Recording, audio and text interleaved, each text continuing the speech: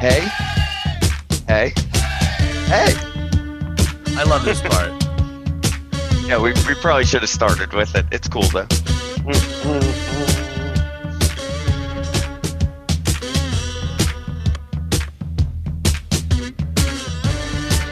It's kind of a long one, the first one.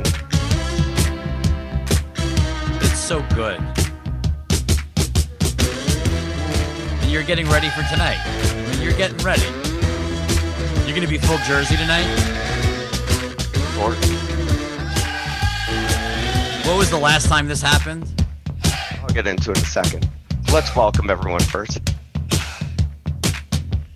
Welcome everyone to episode number 61 of the Light Shed podcast. I'm Brandon Ross, along with Rich Greenfield and Walter Pisick, and Rock and Roll Part 2. On a Friday, I guess the podcast is always on a Friday, as we get ready for Game 7 of the NHL semifinals. The Islanders taking the ice tonight in Tampa Bay with a trip to the Stanley Cup Finals on the line.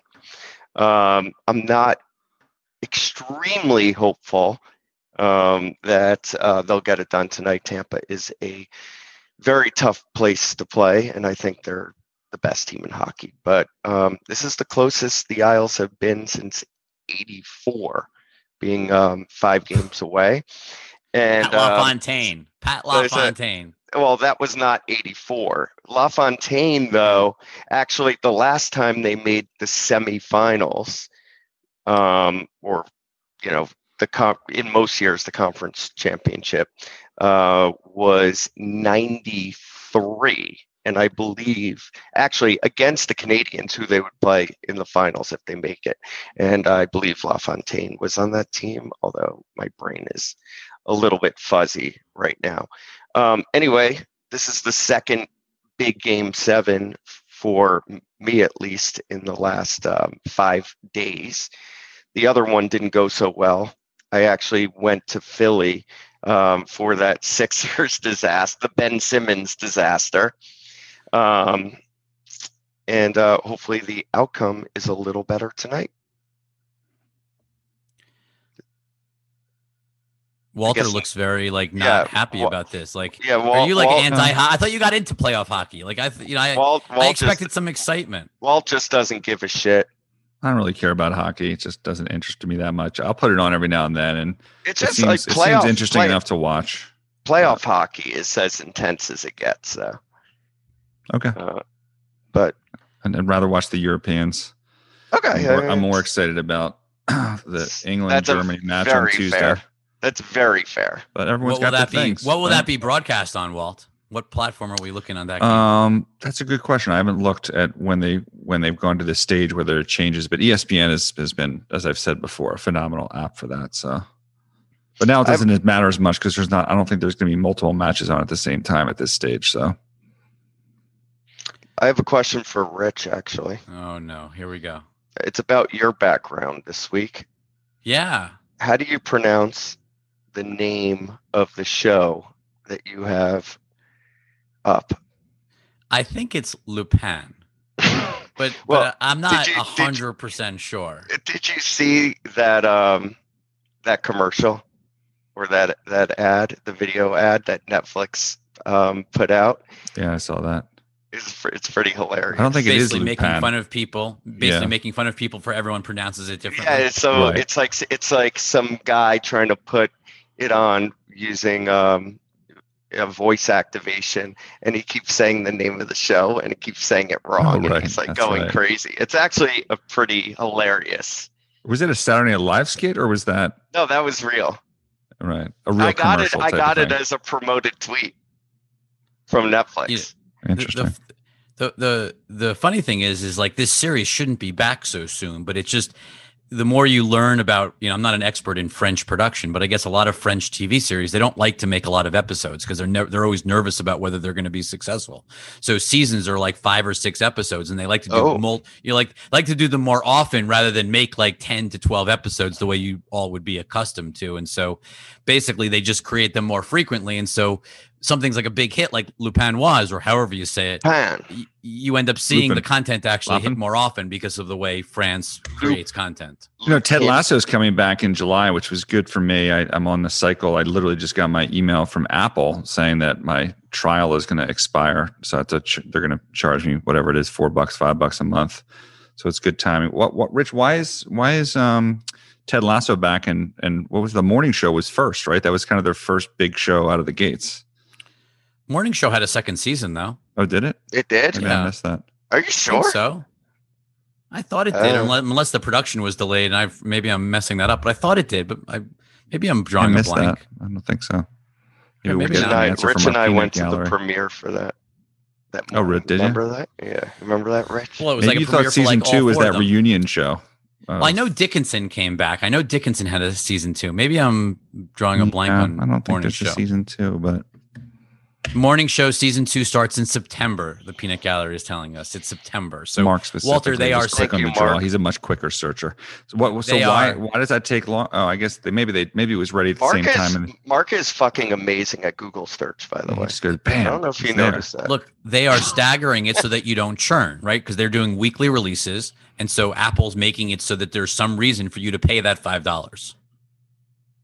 That would be Amazon? my guess. Amazon? Apple. I said Apple. I think Apple's trying to get $5 a month so that they're looking for a way to keep you.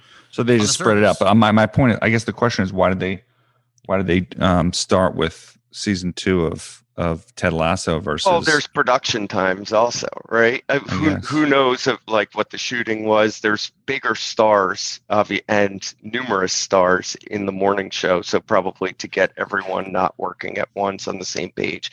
Plus, you had COVID. Who the fuck knows? Yeah. Well, I have one other explanation. Yeah.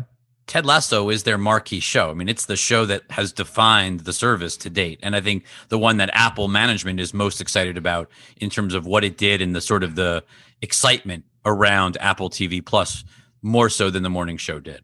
I just think it's their iconic show now. Even though the morning show was supposed to be it because of the star power. That's kind of like what Disney did when they leapfrogged WandaVision ahead of the Winter Soldier. Right. By the way, WandaVision was a big deal. Episode 3 is a breakout episode for Loki. A breakout episode. And this is typically the way it is with them. The first couple are kind of weird, and then the third one in is really what defines the show. But that's the pitch for binging, right? If you'd binge 3 quickly, maybe you would really like it versus if you sort of get frustrated after a couple.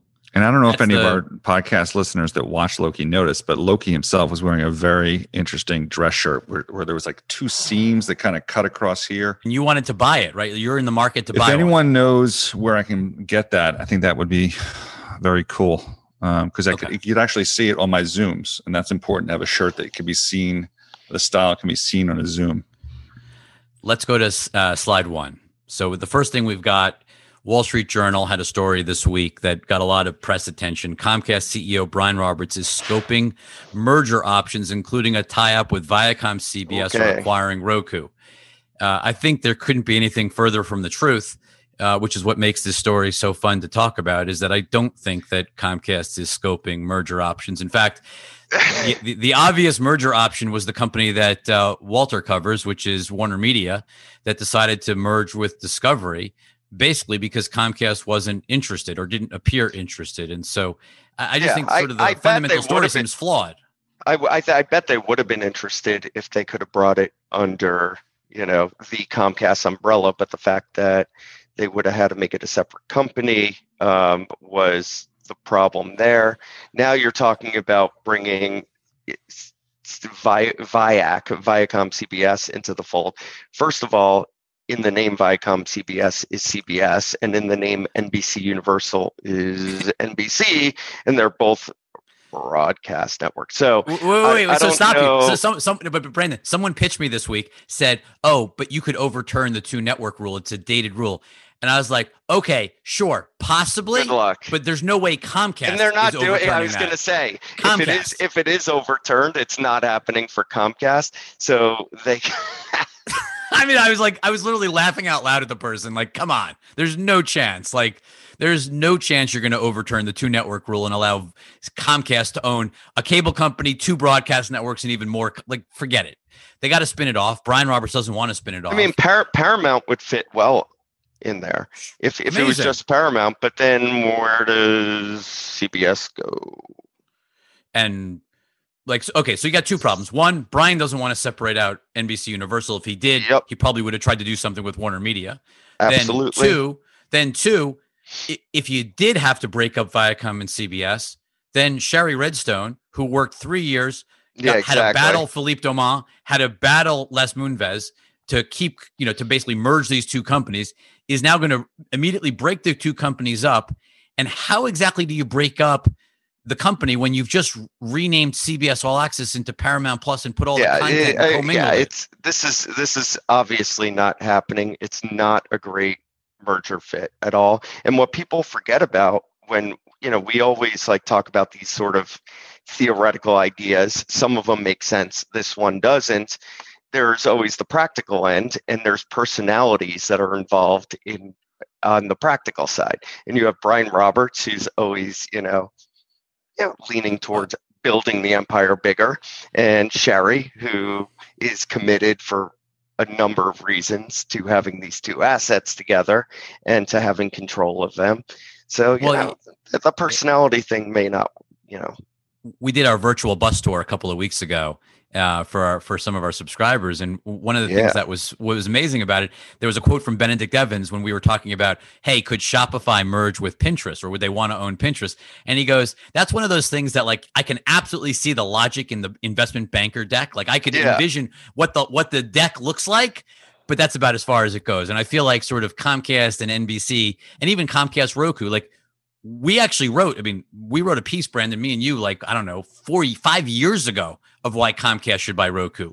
But it was a $6 billion company.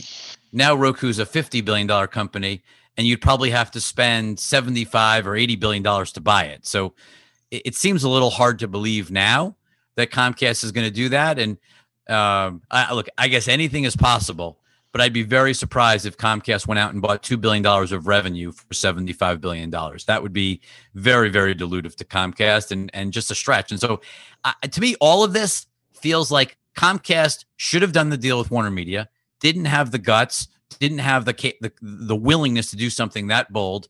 And not just that bold, to sort of break the company up. Yeah. And so people are just lots of people are talking, lots of people are trying to figure out what's the next step. I think the reality is, I don't think anything major. If they wanted to own more content like a studio, they could have bought MGM and overpaid for it and owned MGM. That went to Amazon. This is a stretch. It's a real stretch. And I just don't buy that there's really I don't believe there's any real smoke in the story at all. So in short, this was a Josh Kosman story? No, it was. It's funny you bring that up, Walt. This was the Journal. Oh. I mean, but by the way, I'm sure same owner. that Comcast is doing.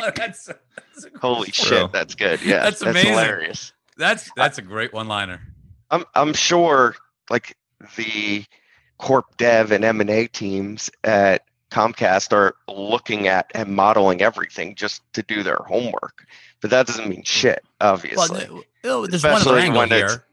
No, but there's one other angle. If I worked at NBC Universal, I would want to be a separate company and merged and larger. I think there's a lot of merit to why someone at NBC Universal. Yeah, if you're Jeff Shell, of course you want that. But I just think putting those 2 assets together doesn't make sense. Viac and NBCU for many reasons. Let's stick with Viac for a second and talk about and this slide. I'm not going to read it. So what is going on? I can't even see all the print on this slide. For those, I know most people just like to listen to the audio, but there's about 2,000 words on this slide that Rich just put up. And it's a Hollywood Reporter, and it says Viacom CBS restructures executive ranks to prioritize streaming. And it's basically every single executive at the company has some role in putting content and greenlighting content into Paramount Plus. So it's like basically saying, hey, Paramount Plus is our number one initiative. Streaming is most important. And we're going to put literally 10 people in charge of programming it versus like one person, which is that's their entire life. Like this is literally programming the future by committee. And it to me, honestly, it just felt like nobody wants to say, hey, I'm sorry, you lost out. This person's more important than you, or this person's more important than this other person. Like it was like one of those things that just felt so legacy media versus like, the way it should be done, which is like one person, one point of control and go. And everyone reports into that person versus 10 people report and all have the expanded responsibilities or in addition to. It just felt very, very problematic from a reporting structure. But hey. It is what it is. But let's talk about something that actually is really interesting. That's what it is. In terms of, kind of moving pieces. So this is Vincent Lee tweeting out Wall Street Journal. The NFL is considering selling stakes in its media properties to strategic partners and hired Goldman Sachs to manage the process. Now, the three assets that are being shopped, not sold. This is not a sale. Yeah, because when you say shop, it sounds like shop. This is not shop. So it's actually a bad word. This is looking for strategic partners to own maybe majority, maybe not majority, but some level of investment in three assets: NFL Network, NFL Red Zone, and the NFL digital media, website properties, mobile apps, whatever, like the NFL mobile app, etc. Obviously there's lots of people that could be interested in being in that game. I mean, I think let's take a step back, Rich. What's the point for the NFL of bringing in this investment or majority ownership into these properties? I think two things. One, if you think about the cable bundle, which we've ad nauseum talked about why it's dying, sort of having Red Zone and NFL Network tethered to the cable bundle probably doesn't help build the visibility of the NFL. Like that's probably not the future if you're thinking of sitting in the NFL seats. How do you reach more people and offer more interactive ways of connecting with the consumer and have more of a direct relationship with the consumer? It's probably not the cable bundle, which is what Red Zone and NFL Network have been tied to. But those deals are all short term. So you could imagine whether it's an Amazon, a Google, a DraftKings, a FanDuel, anybody who's in, you think about these are sort of sports betting nirvana assets. Mm-hmm. Anybody who wants to basically, leverage a lot of important. We've talked about on this podcast how betting, the Red Zone asset in particular with sports betting. Yeah. Fantasy, there's fantasy apps that the NFL manages, right? Like all of that, and the NFL Network is basically shoulder programming. It's got some games, but it's basically shoulder programming for super diehard NFL fans. So if you think about kind of putting all of that together, you could have sort of unique access for your platform. Because again, you could sunset it. It could come off of Comcast, come off of DirecTV, and only be available. You could say Red Zone in 3 years is only available on DraftKings or only available on BetMGM, like whatever that means in 3 or 4 years. That's where this sort of gets really interesting. Yep. Look, it could go to a CBS or one of these companies for sure. But I think just thinking out loud, there's probably a lot better owners of this than legacy media companies. And it's probably somebody who has either a massive global footprint, the Amazons and the Googles, or somebody in the betting world. I think that one of the ads that the NFL Network probably makes sense for Amazon, and Red Zone makes sense for Sportsbook. Yeah, look, I guess it's possible conceptually that the assets go to different people. I mean, I guess it is theoretically possible. Yeah, why not? It's possible. I mean, look, I think you start exploring strategic alternatives and you see what happens. I mean, strategic alternative. Look, I mean, Walt is a super fan of Red Zone. He loves the asset. He loves Sunday Ticket. That's not true at all. That's literally not true at all. I never watch Red Zone. I like Red Zone. You just that's not what you said. You said I'm a super fan of Red Zone. I'm not a super fan of Red Zone. He's just an Eagles fan that's out of market. Yeah, and then my next thing is to watch whoever the Cowboys are playing to root against them, and then after that, and whatever good games are. I like to watch games, not this ADD non-football fan. Hey, I'm a huge football fan. I like Red Zone. I don't know. I challenge people that only watch Red Zone.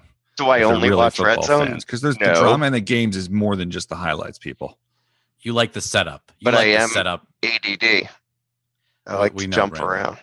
It's actually it's actually hard to imagine that you've made it through 61 episodes of this podcast and sat for like the 2 hours it takes us to and doing. Well, here's the like, issue though. So AT&T, when they buy assets, they just bleed them and make them terrible. So DirecTV and Sunday Ticket just never advance. So hopefully now that AT&T or DirecTV is moving elsewhere, and hopefully Sunday Ticket's moving elsewhere, that I will be able to like have an ESPN type of experience. And ESPN does an incredible job in terms of serving up multiple games. So hopefully somebody else does a better job with getting Sunday Ticket and giving me multiple it's sort games. of look. I think you're sort of highlighting sort of the future of sports media, right, is going to have to be connected to some of these premium properties. So whether it's Sunday Ticket, whether it's this NFL partnership, we still don't know who's buying Red Zone, but all of this sort of ties back into sports betting, and there's going to have to be some shift of these assets. It's hard to imagine new ways to monetize beyond advertising. Content. Yes, that's right. But I think that's Ticket, the summary the NFL to what recognizes, just like the NFL likes to broaden out their distribution, which they are unmatched in their ability to do that. Hopefully they also recognize that now that they can do streaming, that picking the correct Sunday Ticket partner in someone that can functionally to deliver a good experience, maybe, could create different types of usage if you actually provide it in a better way. And there's so many different ways to do that. They're going to enable multiple audio, as we've talked about before, but it's going to be exciting. I can't wait for it to get ripped out of DirecTV's hands. Or multiple partners. That's still on the table. Sure, that too. The only problem with multiple partners, as I think about it, is just, can each person customize what it looks like, or is that easier to do if you have one partner? Yeah, I don't know a good the answer point. to that. I actually started thinking about that when Walt was talking. I was like, if you do multiple partners. I mean, there are arguments for multiple partners, though, especially from merchandising, and they each have their own advantages. I was thinking about it from a money standpoint, too. Well, that's what I mean. Like, to having different funnels to sell into and different ways of selling, different strengths and weaknesses of the partners. So this is from Benedict Evans. Google's delaying the end of cookies in Chrome until 2023. Competition versus privacy. Mm-hmm. I would say this is not something we were expecting. I mean, we were just on a Lightshed Premium Access event earlier in the week, Brandon, with Harry Cargman, who runs Cargo, and he was basically talking about like the end of cookies was a much bigger deal to him than IDFA. So like that was a few days ago. So like this definitely wasn't expected. I don't think people. No, it wasn't expected, but from my perspective, it just doesn't surprise me. You saw with IDFA, it kept getting delayed. I think, you need I's dotted and T's crossed in order to make this transition. Your advertisers and other partners need to be ready for it, and it's going to happen. I know, but you're pushing from mid to late 2022 now to like sort of sometime mid 2023. So you're saying like 6 to 12 month delay. 2 years from now seems like a long time, and we'll see. I mean, I don't think we've all seen any real impact from IDFA. I mean, people are talking. Harry was talking about sort of only 4% of people are opting into that Apple pop-up. That's happening in terms of like, do you want to allow tracking? He said that currently 4 to 6%. That's it. That number, by the way, I'm not so sure about. Right. So you think it's higher? I think it's way higher because I don't know what the denominator is on that. Is the denominator of like all apps that are out there on everyone's phone, or is it of the times that people actually got the pop-up that said yes or no? I think it's the former. And I think that the latter is, and I've seen some studies on this, is like at least into the 30s of percent. So, there's some confusion about what the opt-in rates are. Like, I have a bazillion apps on my phone. I only actually use 10 of them. So I've only gotten the pop-up like 10 times. Is that the denominator, or is every app on my phone the denominator? Well, every app on your phone is eventually going to ask you that question, right? Like that has ads. If I ever use them again. Sure.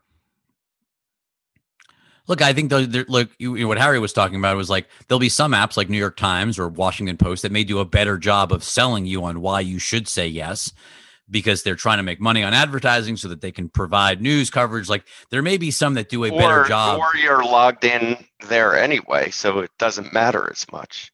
Maybe. But, I mean, like, isn't the key like to have logged in users now? Sure. And for any of those, well, hold on, wait a minute, Rich. So you just basically implied that they're going to guilt you into opting in because, hey, this is how we make money. But at the same time, that user is being told by Apple, a source that they probably trust more, in advertisements about how they're like, this is about stopping people from creepily tracking everything that you do. Which message do you think is going to resonate more with the consumer? The Apple message is clearly the one resonating. I mean, I should have made the background my drive in through the Holland Tunnel with all of the Apple billboards saying, iPhone is privacy. That was a mistake on my part today. But you're right. But his point was just there. It's more likely you say yes. I guess you're right, Walt. But his point was you're more likely to say yes to the New York Times if they explain it like that versus a flashlight. When you say app. explain it where? In that little pop-up in the 5 seconds that you're like, what is this irritating thing that's preventing me from clicking through to the story that I want to read? Is that the time when they're explaining? So they have the ability to offer you the ability, even after that, to offer you a second message that helps explain in between, to explain why you should click it. Like basically, the apps get a second chance if they want to utilize it. I think they only get 1 second chance to make their pitch after you've clicked no. Well, I would love to see that pitch. So for any of us out there that get that second pitch, please screenshot it and send it in, because that would certainly be interesting. I'm guessing that we will have a good laugh at what that second pitch looks like. We will try to find them. I think there's already some floating around, but I will certainly find them for you. Let's talk about something that is bad for Rich Greenfield that Walt's going to make fun of. So, Walt, this is all you. Well, I was going to say that you should fast forward this because your audio was already having some issues earlier in this podcast, Rich. But for our podcast listeners, the slide that is up is from Roger Entner, basically just talking about how Altice USA is cutting uplink speeds. I mean, this could be a couple of different things. A lot of times cable operators reduce entry-level rate plans in order to get you to migrate up and drive higher revenue and higher revenue growth. If let's say you're on the Altice 100 plan, 100 megabits down, and they were previously giving you 35 megs, and now they're going to cut it to 5, maybe that's just a way for them to induce you, because your internet's going to suck when you're trying to do stuff like Zoom, because 5 is not enough. It just is not enough. Sorry. It's not. It's not even close to enough. But even you, Rich, I have to remind time and time again when you're saying, well, my internet's working and I'm getting all this. It's not the downlink, it's the uplink. But most consumers don't get that. But what they do get is that if they upgrade to the next plan, which costs more, that the uplink may go up also. What's interesting though is Altice kind of cut all of them. They cut so everything went from 35 to like 5 at the lowest end into 20, and it's fascinating that they would do this. I do pay for 40, Walt. So I do pay for 40. I will say that I was noticing my Bloomberg terminal was buffering. And which plan do you have? Because the only place you can get that uplink is on the gig plan now. I have 400 down and 40 well, you're up. Getting cut to 20. Sorry, you're getting cut to 20. What's interesting is earlier this week, one of my Twitter followers sent me, who's trialing Starlink in the Las Vegas area, sent me a Starlink speed test that showed 40 meg uplink. And I joked that that's better than some of these 5G tests, but it's better than some cable tests.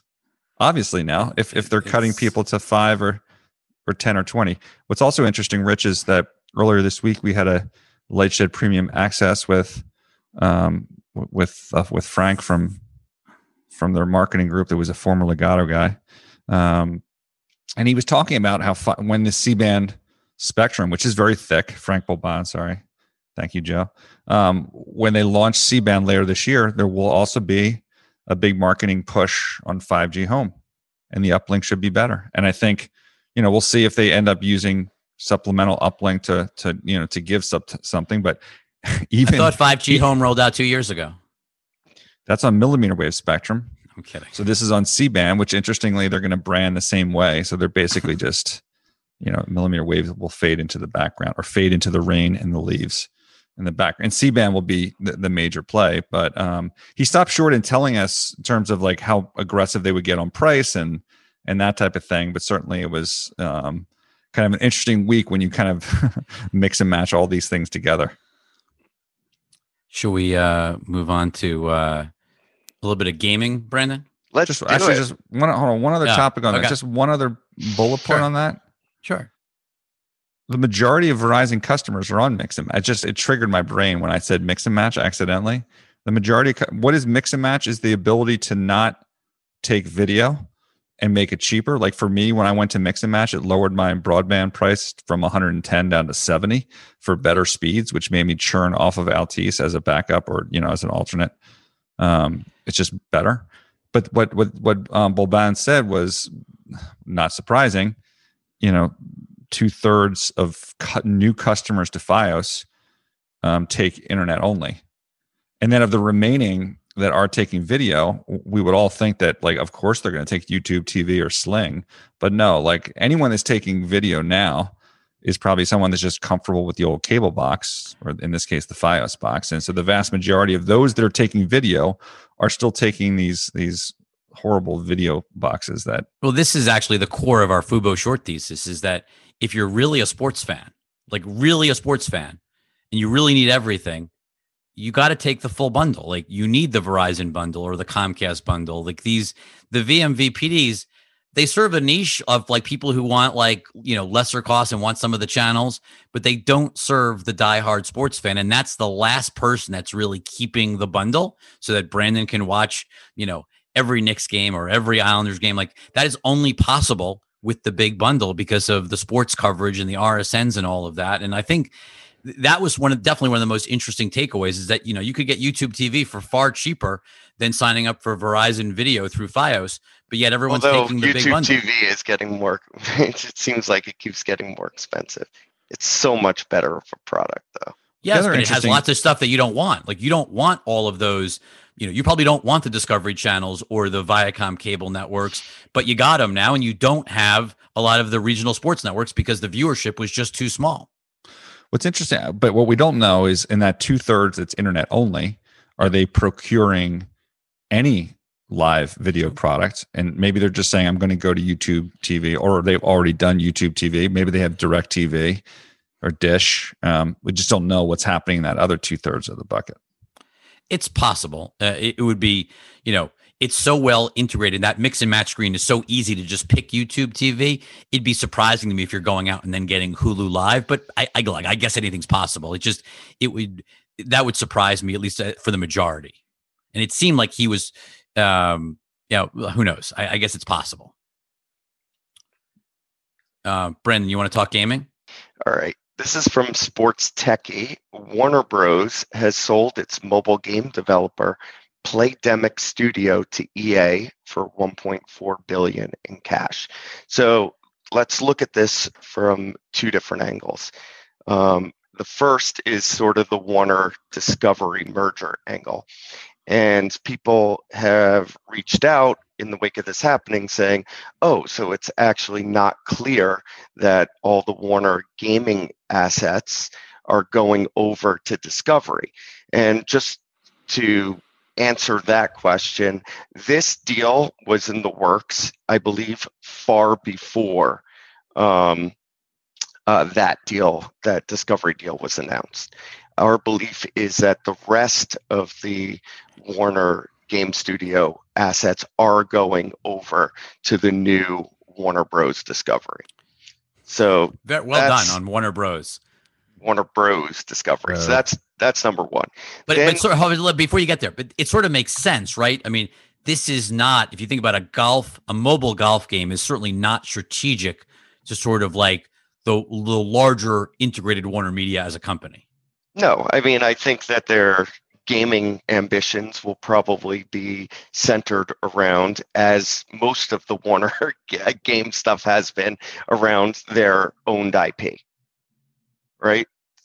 Like that's what the crux, whether it's Mortal Kombat, you see the game, and then you also see the movie IP. There was like recently, obviously, the Mortal Kombat game, Harry Potter stuff, whatever it may be. Mobile golf seems like a stretch. Yeah. So that's number one. Then let's look at it from the EA perspective, which we've talked about 2 points on EA ad nauseum. One is that they have a lot of cash on the balance sheet, and they're looking to deploy it accretively, and get that EPS up. That's number one. Number two is their move into mobile. They've done historically a pretty shitty job in mobile. It hasn't been, a big part of the DNA of the company, even as others kind of had tried to really integrate it in. Obviously, Activision Blizzard did the King deal. So they bought Glue earlier, and they're going to roll up some more mobile studios. This one happened to make sense because Golf Clash is sports, and it fits well in the portfolio. Glue has, that baseball game, Play Tap or whatever it is, baseball, kind of like casual baseball game that this fits with, plus their broader sports assets. We'll see how ultimately this all comes together on mobile, though, for EA. And we've been skeptical, but we'll take a wait and see. And from the standpoint of was there another buyer that would have made more sense, or it was just obvious this is an EA? Well, look, everyone is kind of there's a lot of companies, whether it's Zynga, or some of the more recent ones that have, or in the process, Playtika, ones that are in the process of SPACing, other private companies, that the whole pitch to investors is, we're rolling up studios.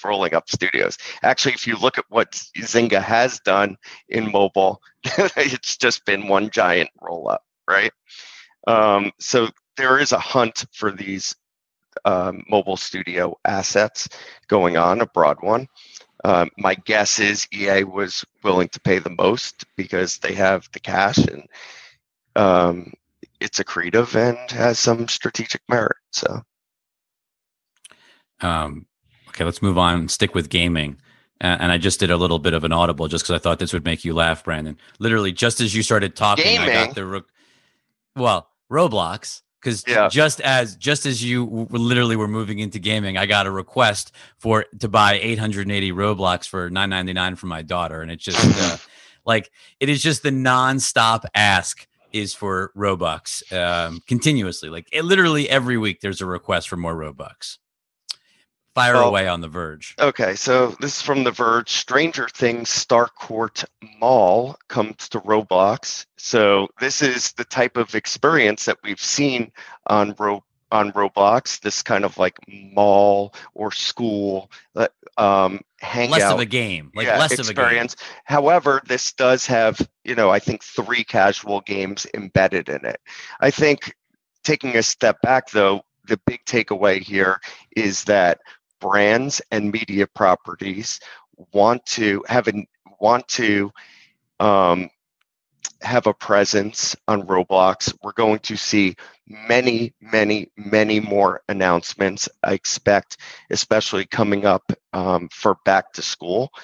On this, we had WonderWorks on Lightshed Live this week. They certainly spoke to that. They're working with, I think, a number of brands. Other studios we know are working with other media properties, brands for tons of new experiences. Basically, everybody wants to be in the metaverse. Everyone wants to be there.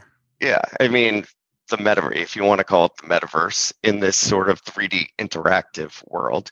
And if you want to get if you want to reach the demo, which is, kids 8 to 14, whatever it may be, maybe expanding upward a little bit, this is a key place you need to be. And the other, while we're on Roblox, the other thing I wanted to point out from our Lightshed Live with Wonderworks is they did talk to sort of a continued stagnation of growth in the June month in terms of engagement. However, reopening based, essentially. Yeah, I mean, this isn't like a huge surprise, right?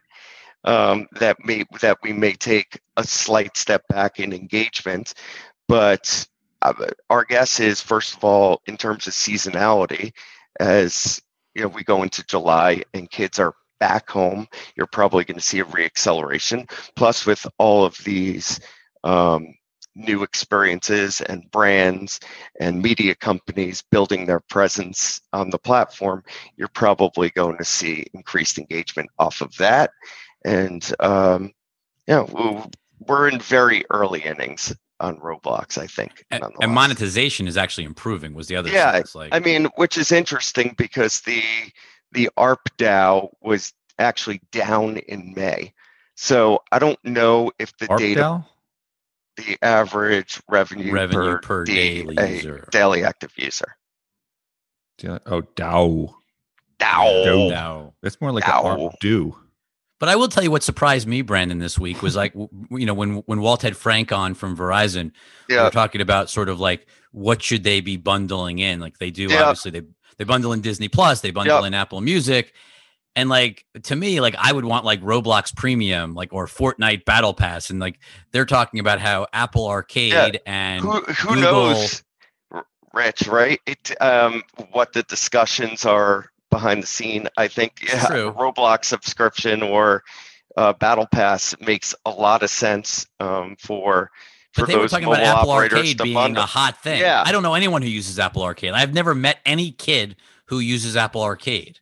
Or adult, for that matter. But they said the engagement's very good. We should probably we were going to talk about that topic on the Live Nation.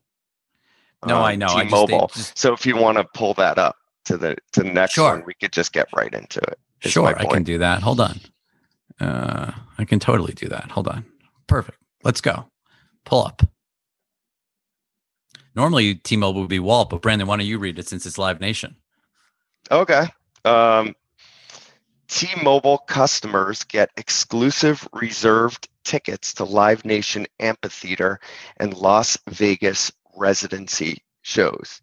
So, Walt, why don't you talk about what T-Mobile and the mobile operators are trying to achieve, and I'll talk about it from the Live Nation perspective. Customer satisfaction and lower churn. I mean, that's typically what this is always about, right? This is not driving revenue for them. It's just lowering churn. What's interesting is they already have churn at 52-week low, but new things come and go, and they just want to make sure their customers are continuing to be happy. I mean, I think it's a more differentiated approach. Everyone's kind of like gone all in on adding subscriptions. Netflix, subscriptions Disney, Discovery. That has a secondary. I think that's a different bucket. I think that's also, yes, there's a churn aspect to that bucket for sure, but it's more about make my revenue look better, which this one doesn't really help with. Yeah, but let's just go back to that, because what was interesting was when we were talking to Frank, he basically made it sound like Spotify had real regret for not doing the deal with Verizon. Like that, basically it sounded like it was offered to Spotify. They said no. And then second choice was Apple, and Apple has blown it out with this deal and basically become essentially, in number one in the US. Yeah, I'm not sure that's actually true, but let's just say neck and neck, if not number one. But let's just say they're number one. The question is, why is T-Mobile, why are they doing this versus partnering with Spotify? Obviously, this I assume is a lot cheaper to do financially. But it just sort of surprises me. I think you asked this question, well, like, why has nobody done this type of a bundling deal with Spotify when it seems so obvious, especially if you want younger consumers, kind of Gen Z, certainly millennial customers. This would seem right up that alley. And no one has done that deal. So I saw this T-Mobile thing. I think it's interesting. It's just surprising that like maybe, experiential versus just access to another service. I don't know. Maybe it's on the way. Maybe. We should talk about it from a Live Nation perspective, though, also. And let's just start with the sort of insatiable demand now for concert and sports tickets. As I can see from the crowd behind you. No, the crowd in the picture behind you. Which is you also can see evidenced the craziness by what secondary market prices are. For these things, number one. And with that demand for concert tickets, like if you go back to the Live Nation flywheel, sponsorship is a big part of it. It's a substantial portion of Live Nation's EBITDA, and this is just another opportunity for their sponsorship division. Speaking of sponsorships, I'm looking over your left shoulder, I guess, and the sponsorship on the boards at wherever the Islanders play Northwell Health at the Collie. That's not the one I'm looking at. The other shoulder, stream games live on MSG Go. How many people do you think are on MSG Go? Well, I will. MSG Go plus Max. I will say this. So the Isles. RSN partner is MSG. So I think that this is, all part of the Do you have MSG Go app on your you said you have all these apps that you don't use. Of course I do. Why do I have the MSG Go app? Because I have YouTube TV. And because I have YouTube TV, I don't get MSG. Right. So you have to buy it separate. No. Oh, you have to steal a password. Steal it from somebody else. Multi-channel video, whatever that long word is that Rich is using. This is a beautiful segue. No. This is a beautiful segue into our next segment, which is on over-the-top RSNs and the absurdity of what Sinclair is sort of pitching. They're trying to raise capital to go out and launch an over-the-top streaming service. Now, I know we have to bring up Josh Cosman again. Because he was the one. Why does this guy get so much airtime? Why are we promoting him so hard? Because he wrote the story a few weeks ago. He's so creative. A $23 over the top RSN service. I think Sinclair is trying to raise capital to go out and do this. The funny thing is about this, they're sort of talking about two different services. One service would actually have the live games, and the other service would not have live games, but you would pay for a RSN service that only had incremental content around sports betting and around the teams. I don't even know what the hell that means, but to me, it shows that they're just literally throwing spaghetti against the wall, because even the live games, they don't even know how many live games they even have the ability to offer when they're promoting this. Meanwhile, the financials of Sinclair, which is what is up on the screen here, we have basically you circled that on the slide, Rich. These are the slides Sinclair's using to pitch their investors on a new streaming service, projecting 4.4 million subscribers and nearly 2 million of revenue. They obviously leave off the fact of how much revenue they lose if they launch this service, how much comes out the bottom as the kind of cable bundle tiers them or drops them or whatever else this causes. They never discuss that in the presentation. They only talk about the streaming service. The secondary order effects of no discussion. Like literally just completely ignore it. But then the beauty of the whole thing is it's all incremental. But the beauty of this is this business, when Fox owned it, before Sinclair bought it, the last year of EBITDA was $1.6 billion. Sinclair now is saying the low end of 2022 guidance, and low end is probably the realistic end because the high end assumes they get a deal done with Charlie Ergen and Dish. The low end of $310 million of EBITDA, dropping from $1.6 billion 3 years ago to $300 million. We said this thing was going to lose money by 2025, and I think conviction is increasing of where this thing is going. And I think the only question ultimately is sort of like, ultimately this probably goes bankrupt and somebody ends up trying to restructure it or do something interesting with these assets over the course of the next few years. I actually wonder whether the leagues themselves try to take control of these assets, because I think, to your point on MSG Go. Particularly MLB.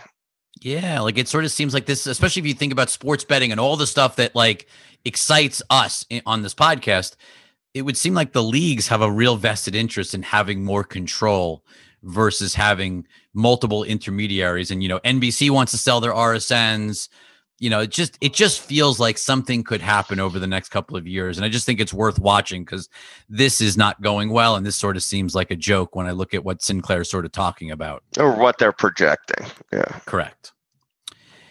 Shifting gears a little bit to Spanish language streaming, Axios has a story up that will read: Univision plans to launch a unified streaming service next year that will include a premium subscription tier. They also have a ad-supported service, sort of an AVOD service. This follows the announcement that Univision will merge with Televisa, one of the largest media companies in Latin America. Totally was expected. They said this when they announced the two companies or merged the two companies, that they were going to do something like this. Basically, they want to create a Spanish language only streaming service. So Netflix and others obviously have some Spanish language content, but it is not dedicated. This will be a dedicated SVOD service focused initially on US and Mexico, but it will obviously be global. SVOD, AVOD hybrid, right? Correct. There'll be an AVOD piece that has, I think a lot better content than what you see on, no offense to my friends at Tubi and Pluto and all of that, but they talk about having sort of more premium content, sports content. And the most interesting thing about the launch is they're talking about, unlike a Discovery Plus or a Paramount Plus, where there's a lot of crossover between the cable bundle and the streaming service, at least what they're saying for this new service is that almost 90+% of the content will be exclusive to the streaming services. So it will not be sort of what you can find in the bundle. This will be dedicated programming. Maybe speaks to Televisa and just how much content they have to make available. But it's going to be interesting to see how this plays out. And no one's tried to do something like this before. So this is really a novel idea in terms of building a Spanish language only service, especially when we've seen so many people talk to young Hispanics wanting sort of a diversity of languages and not being Spanish only. So it'll be interesting to see how big the market for this is on a global basis. A North-South America basis. I guess that's most of where this is going to play. Yeah, almost all of it. Yeah. That's fair. Brandon, why don't you read this? Because I think music is right up your alley. Sure. Snap has agreed to a licensing deal with Universal Music Group, the world's largest record label group. Story on the terminal. That was from Lucas Shaw. The first thing I thought about when I read that headline is TikTok and how music is, obviously TikTok North America grew out of the Musical.ly acquisition, how important music has been to TikTok and how Snap is trying to, is recognizing that competition, trying to in some ways copycat what's going on TikTok and how that music can be very helpful to their ambitions. The second thing I thought of is that sort of that looking at the music labels themselves, that growing digital revenue piece from social platforms. And it's funny, I thought of a third angle, which is sort of from you, Brandon. I took a totally different Hey. No, totally. And this is only because of a Brandon take that I've missed. Well, no, this is the Brandon hot take that you missed is Snap wants to turn the map into a metaverse over time and sees sort of a virtual world for Bitmoji and all of that. Yep. What better place for music to live, concerts, venues, all types of things. Think about what you could do longer term. The whole Roblox angle. Yeah, I think that's a more dated thing, and Snap is certainly looking at expanding the map into virtual space, which will happen over time. And for sort of live events and for experiences, music's going to be a big part of that, which is why Universal's competitor, Warner Music, invested into Roblox. I just think Spotlight's on fire, which is the TikTok-like product of Snapchat. I was at an advertiser event on Monday night. Terry Kawaja hosted at Luma Partners, and it was very clear that there is just a buzz about what Spotlight is doing. Advertisers love it, brand safe, but you need, a lot of it is tied to music. And so you need to have legally access to music. And I think it makes a lot of sense to do this. Obviously not cheap for Snapchat to do this, but very important as they start to build out more and more of the advertising and bring on more and more content that, sort of ties into music. But talking of copycats, I guess the ultimate copycat is our good friends over at Facebook. This feels a lot like something called Snapchat, Brandon, doesn't it? Facebook is expanding AR try-on via new APIs and ad formats. Yeah, I mean, it looks exactly like Snapchat. Like if you think about sort of the lenses and this is exactly what we're all copying each other, Rich. I think that's the biggest takeaway here. Yeah, because even the next one, let's just move to the next slide. This is TikTok. We're excited to announce the global launch of TikTok Jump, a new way for creators to share engaging and informative content on TikTok. And basically, that's Minis. That's Minis, which is a Snapchat product. So like each company is literally taking pieces of what the other one is doing, calling it something else. But that's essentially. I'm bullish on that, by the way. Why? I just the concept of those like HTML5 apps in there. I think in terms of like keeping users like keeping you on platform, locked into your environment, becoming a real platform is a big deal. I think that Snap's overall ambition for years, as they looked at closely at what was happening in Asia. Why don't you ask our resident TikTok expert whether he wants to engage with experiences inside of videos? Okay, resident TikTok expert. Hey, Walter Piecyk. Still hasn't gotten an advertisement load. Oh no, another still? week. Dude, are you like in some whitelist? I must be paying. Maybe it's all the positive things I've said on here that they've heard. You've never seen one ad. They use Zoom, and they're listening through Zoom. No, not one ad. No, I don't. I don't want to interact. I just want to keep flipping through to the next one. I don't understand how you. I mean, literally, the third TikTok I see is for. I don't even know what this is for Windex. Like I literally have a Windex ad. Third scroll is Windex. Not one. Yeah. You sure you just aren't looking at the word sponsored at the bottom? Like I'm almost calling challenge. Like I almost want to go through your feed with you live. Well, and I know that's maybe a little too personal, quick but that the sponsored is so terrible that I notice it's bad that I end up flipping through it so fast. I'm a very quick. I want to make sure that the algo is perfect. For example, when I mentioned this a couple of weeks ago when they had that where they had like the moms like drooling over some young kid doing stuff. They kept serving that to me and I kept flipping through as fast as I could until it ended it. The algo is fixed. I get no ads, Rich. Okay. Talking about apps that are leveraging best practices, Brandon, we've got a pretty big news out of Tinder. Hey, Tinder. This is from Turner Novak. Hey, Banana. Is this Tinder's biggest update ever? Adding videos, explore page, social games. Couple of things come to mind here, especially on the video side and looking at what they're trying to do. There's sort of this like Gen Z TikTokization or Snapization of the world that's going on here.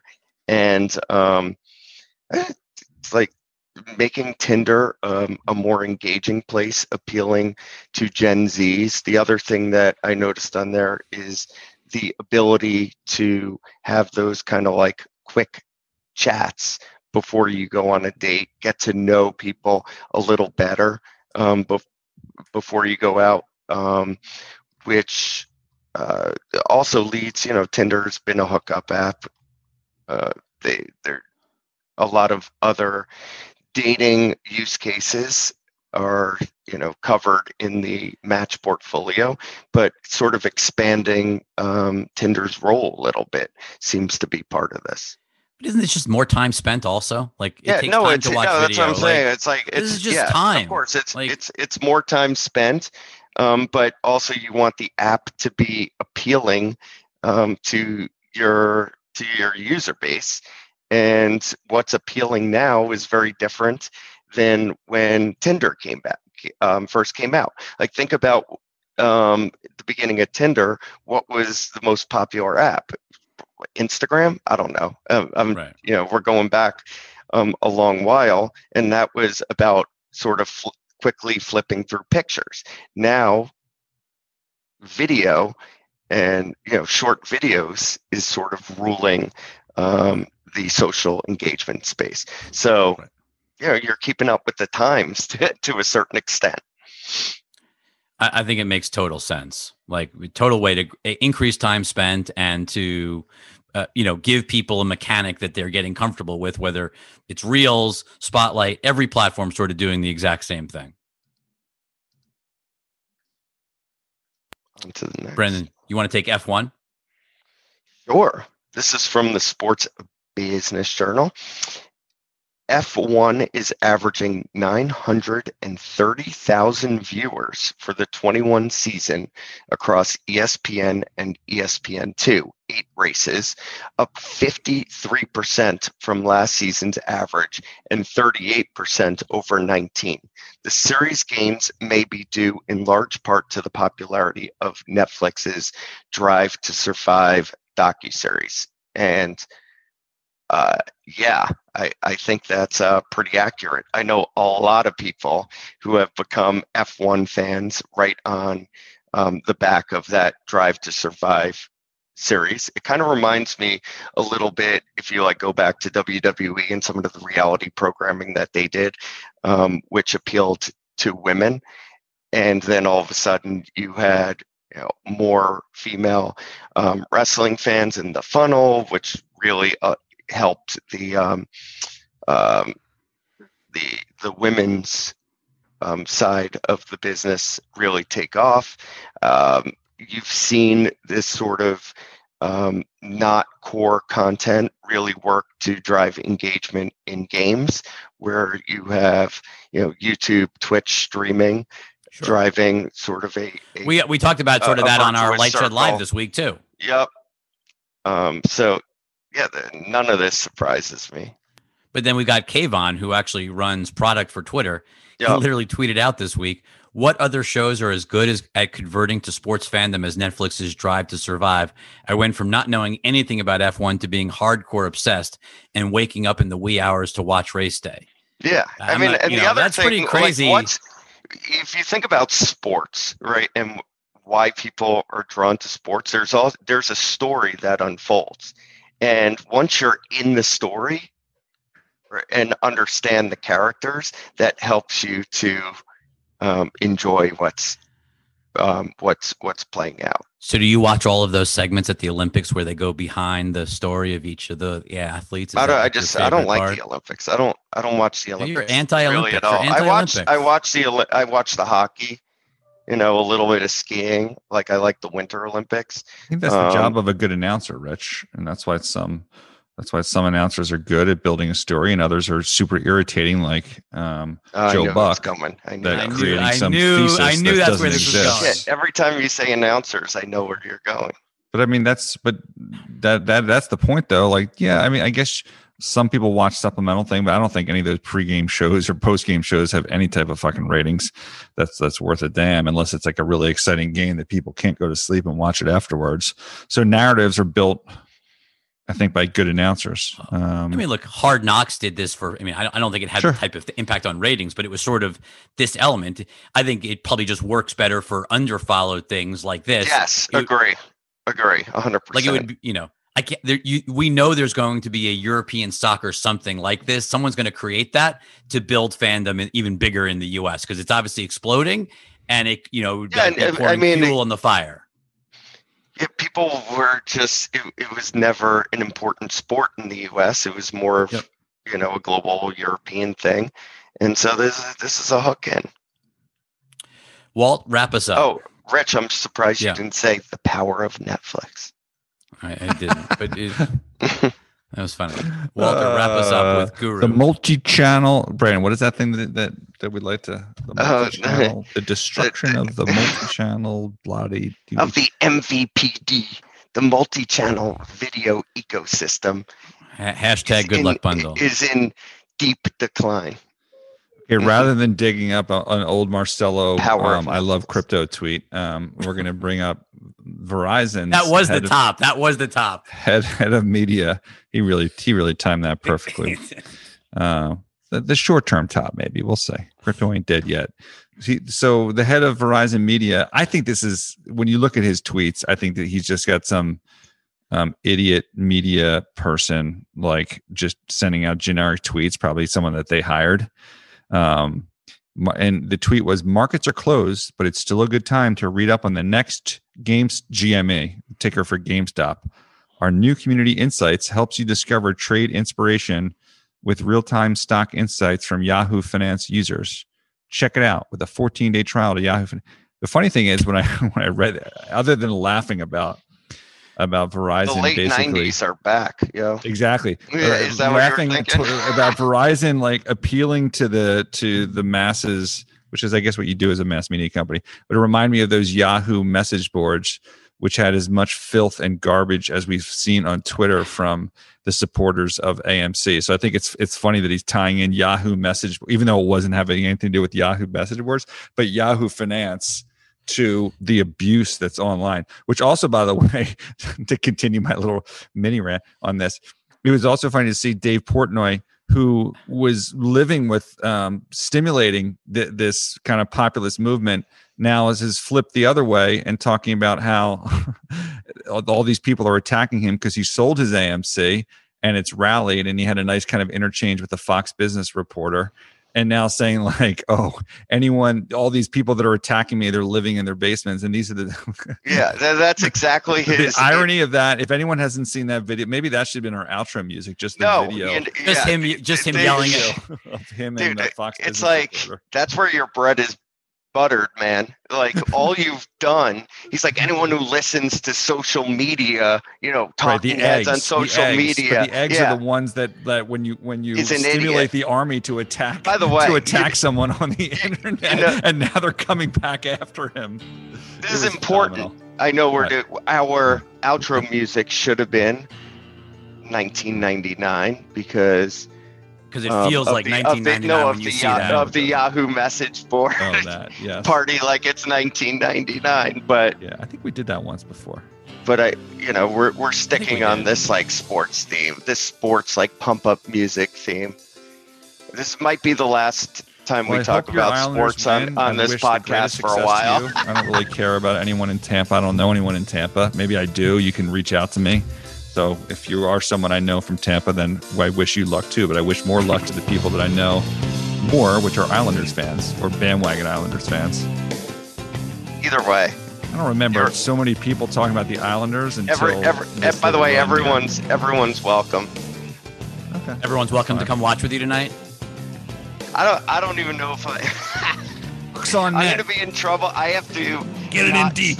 Not show up to a dinner tonight to watch this you're game. You're definitely bailing on dinner. There's no chance you're going to dinner. Yeah, there's no chance I'm going to dinner, even though it's going to hurt some people's feelings.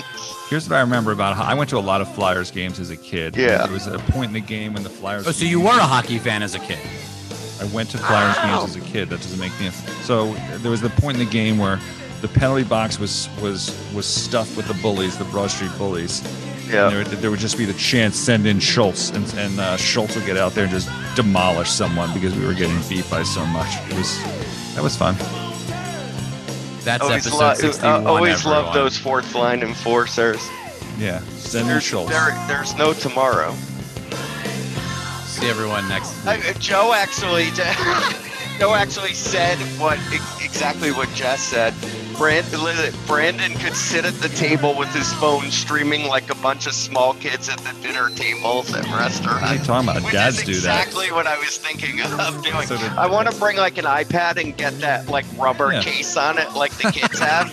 And with like the rubber arms? Yeah, with the rubber arms, and sit at the table like this. And maybe order from the kids menu. I want a picture of that if you do it, by the way. No, don't have a good weekend, everyone. Bye, everyone. See you next week.